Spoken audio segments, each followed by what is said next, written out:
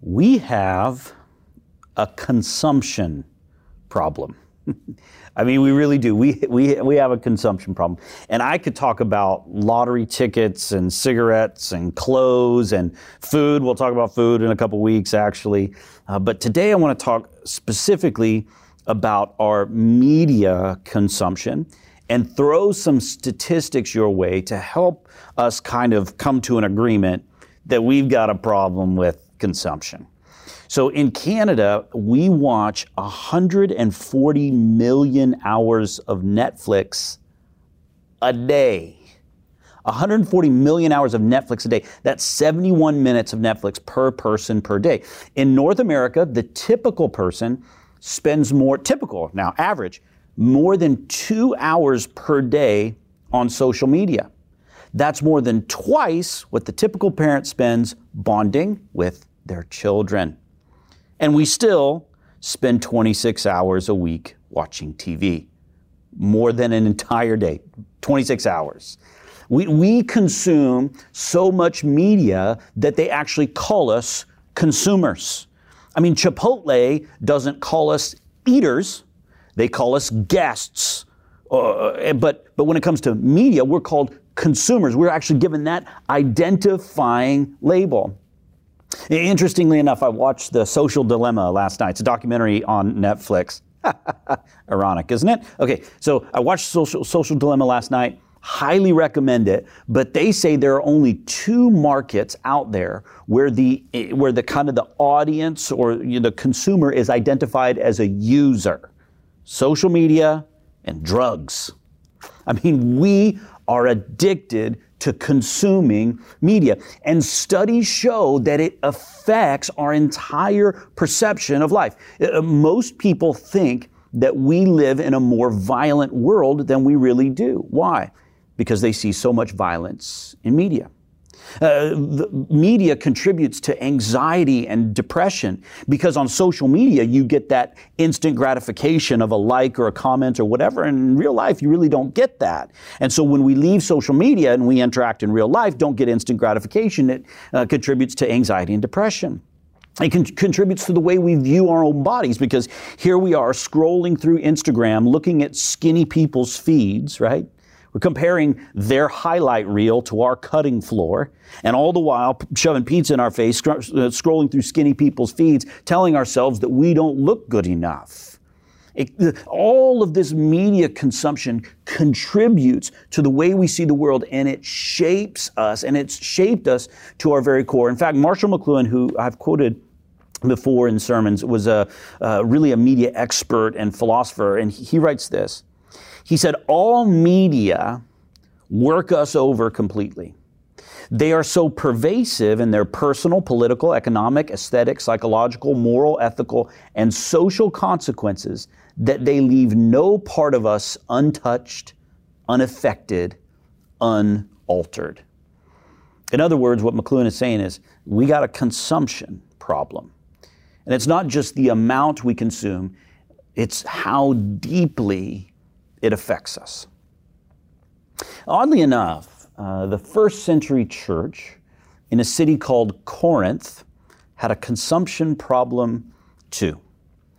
Corinth was a Roman colony and a port city. And so it was really a commercial hub for that part of the world. Lots of commercial traffic going in and out of that city. And so they were very, very wealthy, a very, very wealthy city. Lots of people with lots of money. They were also a fairly liberal city from a moral perspective. They actually had a temple to a sex goddess where they employed thousands of temple prostitutes. And it was just kind of a normal thing for people to go there and worship with a temple prostitute. I mean, they had all the ingredients of a consumption problem as well.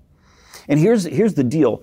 The church in Corinth, just like the church in the Greater Toronto area and the church in North America, was not immune to the consumption disease. The consumption disease had infected the church as well. So in 1 Corinthians chapter 11, verse 17, Paul wants to offer a solution or offer a diagnosis and then a treatment plan for our consumption disease. Now, check it out. If you have your Bible, open it up to 1 Corinthians chapter 11. Paul writes this letter to the church in Corinth, probably as a response to a letter that they had written to him and said, Paul, we've got some problems, one of them being consumption, or maybe better said, overconsumption. Would you address this? And he addressed a bunch of other issues in this particular letter, but here he is about to address their consumption problem. Verse 17. He says, but in the following instructions, I do not commend you, because when you come together, it's not for the better, but for the worse. For in the first place, when you come together as a church, I hear that there are divisions among you, and I believe it in part. For there must be divisions among you in order that those who are genuine among you may be recognized. When you come together, it's not the Lord's Supper that you eat, for in eating, each one goes ahead with his own meal. One goes hungry, another gets drunk. What? Do you not have houses to eat and drink in, or do you despise the church of God and humiliate those who have nothing? What shall I say to you? Shall I commend you in this? No, I will not. Okay, so a couple of things to understand as Paul is addressing the Corinthian church. It sounds a little bit like he's talking about communion here, and in part, he really is. But participating in the Lord's Supper now and participating in the Lord's Supper 2,000 years ago were very different. They didn't have like a little wafer and a little cup of juice. That wasn't what they were doing. 2,000 years ago, the church would gather in homes and they would enjoy what's called a love feast. It would be a bunch of people getting together for a big meal. And at the end of that meal, they would remember and commemorate the Lord's death. They were, like I said, called agape feasts or love feasts. So this wasn't like a little piece of wafer and a little bit of juice. And here's the way those meals worked. You would come into kind of an outer court of this home, and the people who got to eat first were the people who were honored or important or powerful. Typically men, typically people with money. And they would go in and they would eat their fill first, and then women, children, less powerful, less wealthy would get to eat after the fact. And so Paul is saying, look, when you gather, here's what's happening. The powerful and important people are eating their fill and getting drunk, and there's not enough for others to go around. So what he's saying is, in verse 18, look, I got a problem with this because that means there are divisions among you. And really, this is Paul's core problem. Paul's issue with the Corinthian church is division. And it's division primarily between the haves and the have-nots.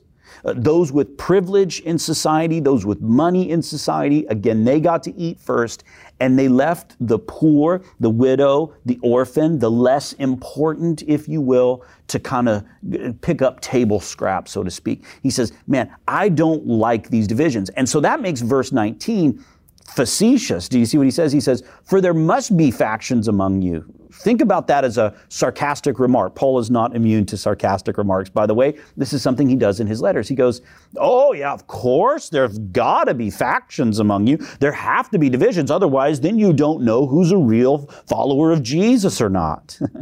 This is a sarcastic remark. Paul goes even further in verse 22. He goes, look, if this is what's going to happen, these divisions among you, you better just stay home. That's just a better idea. You just stay home and eat at the house. So now he's identified the problem, hasn't he? Look, you come together to eat, there are divisions among you, and the haves are treated better than the have-nots, and they are over-consuming and leaving the have-nots with nothing. So he's identified the problem. Look, now he's going to talk about the solution. Verse 23. He says, for I received from the Lord what I also delivered to you, that the Lord Jesus, on the night when he was betrayed, took bread, and when he had given thanks, he broke it and said, this is my body, which is for you. Do this in remembrance of me. In the same way, he also took the cup after supper, saying, this cup is the new covenant in my blood. Do this as often as you drink it in remembrance of me. For as often as you eat this bread and drink the cup, you proclaim the Lord's death until he comes.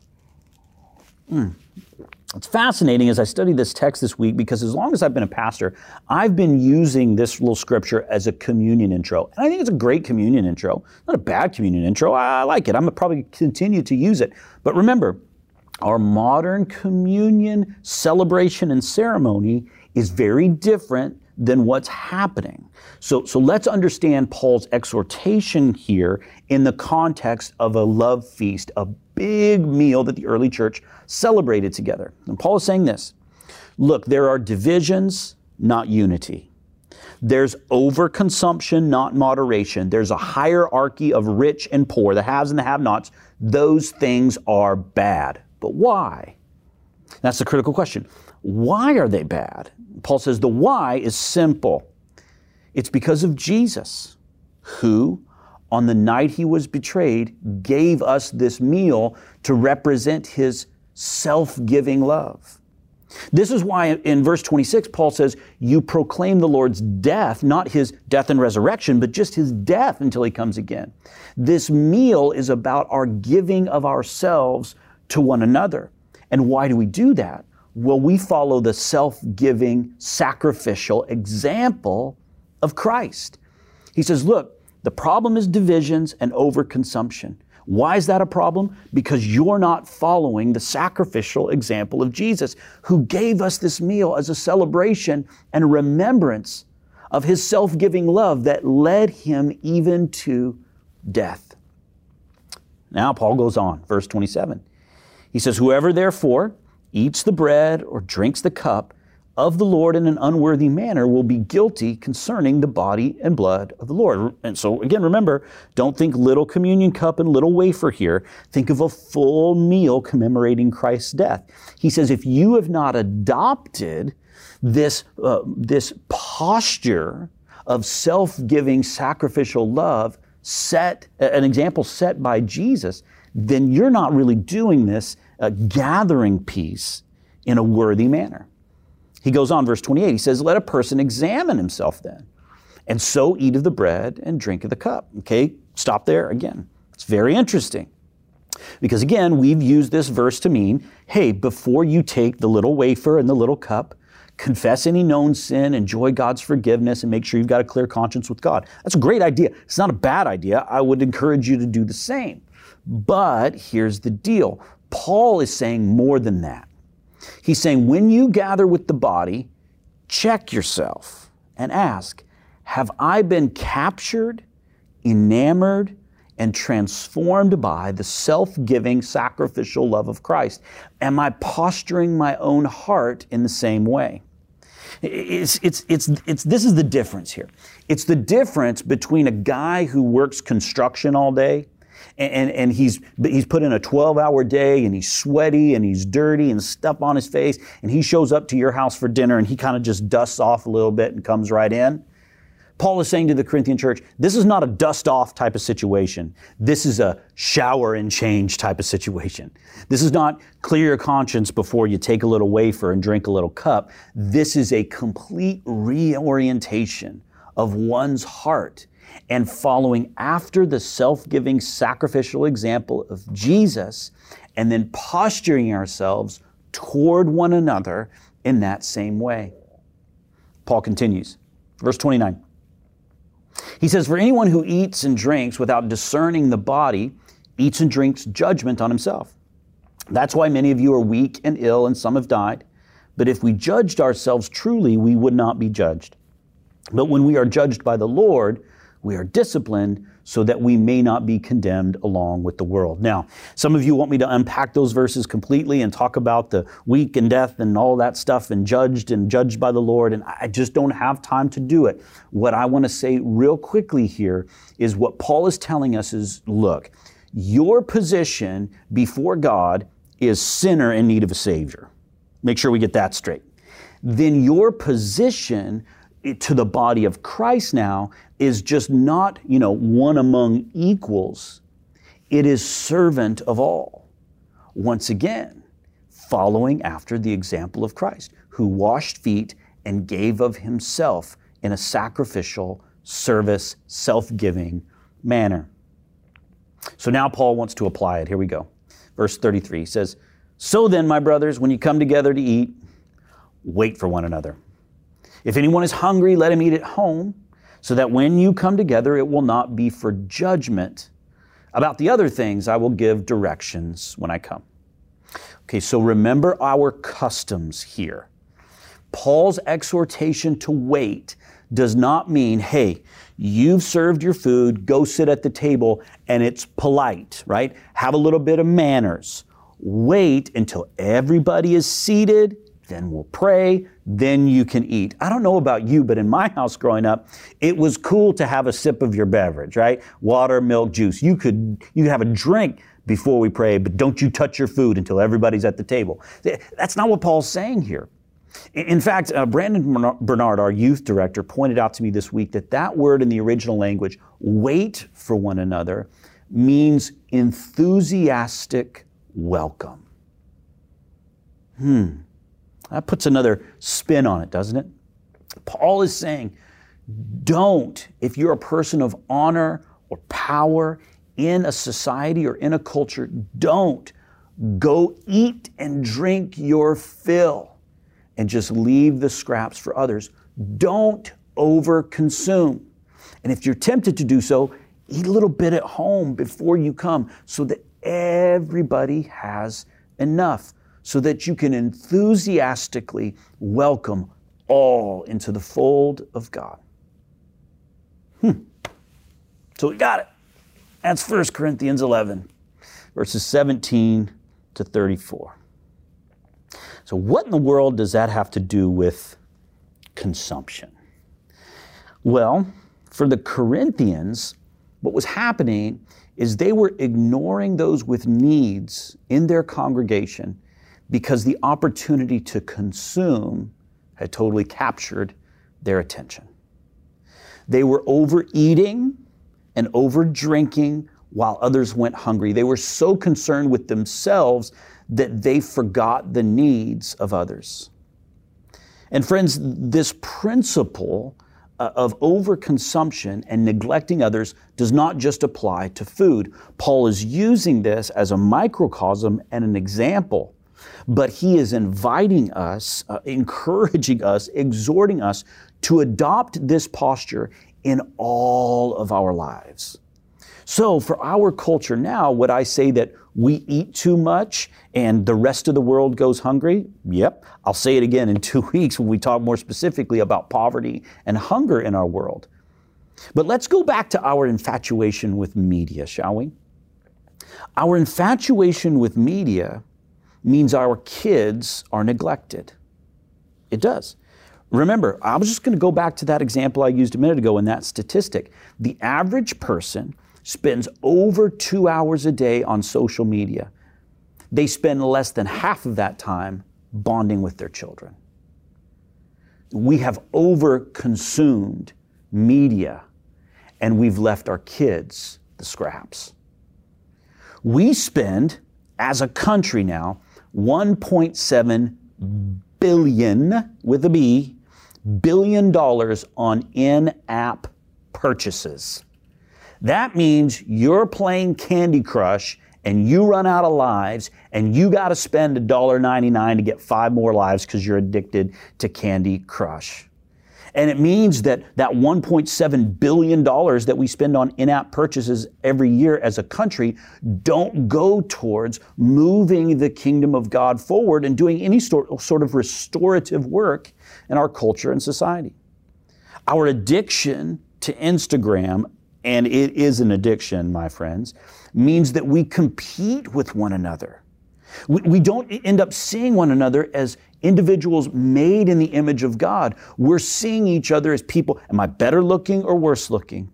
Should I look more like what I see when I filter my picture? Should I look more like that person? He's jacked. I need to do more quad reps, or he's got great abs, or what a great sport coat.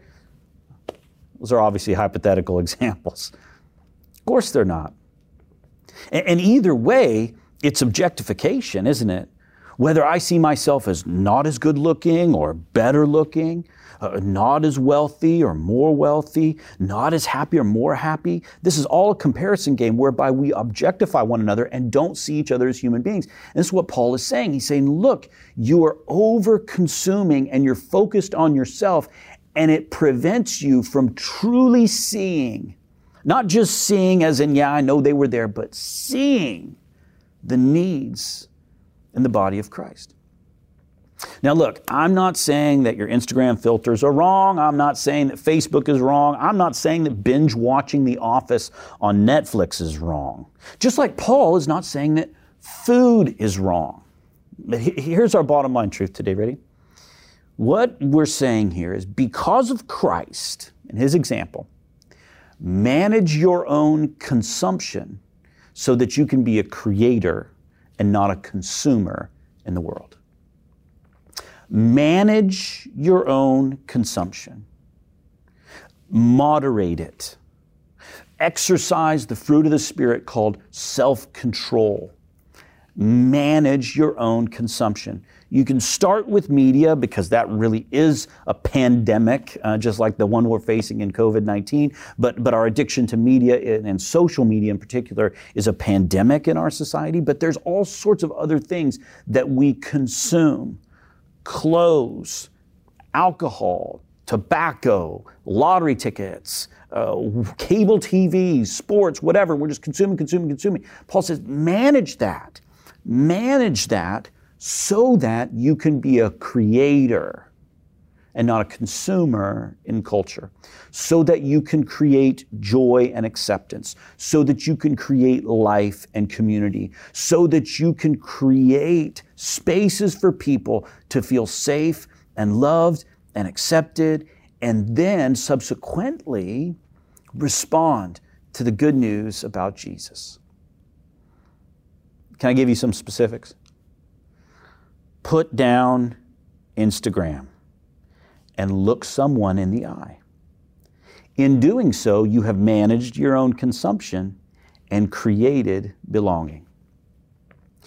Put down the remote control and pick up the phone to call a friend. In doing so, you've managed your own consumption and you've created acceptance for that person that you phone. Put down the credit card and pick up a giving opportunity. In this season, we are just tempted to consume in our gift giving and parties and all that stuff. Put down the credit card and pick up a giving opportunity. In doing so, you've managed your own consumption and created hope for someone in the world who might not otherwise have it. Put down Facebook and visit a neighbor. Socially distanced with a mask, of course. You've managed your own consumption and again, created community in your neighborhood. Put down your political podcasts and listen to an opposing view. You've managed your own consumption and now you start to really see another person as an image bearer of God and not just a political combatant.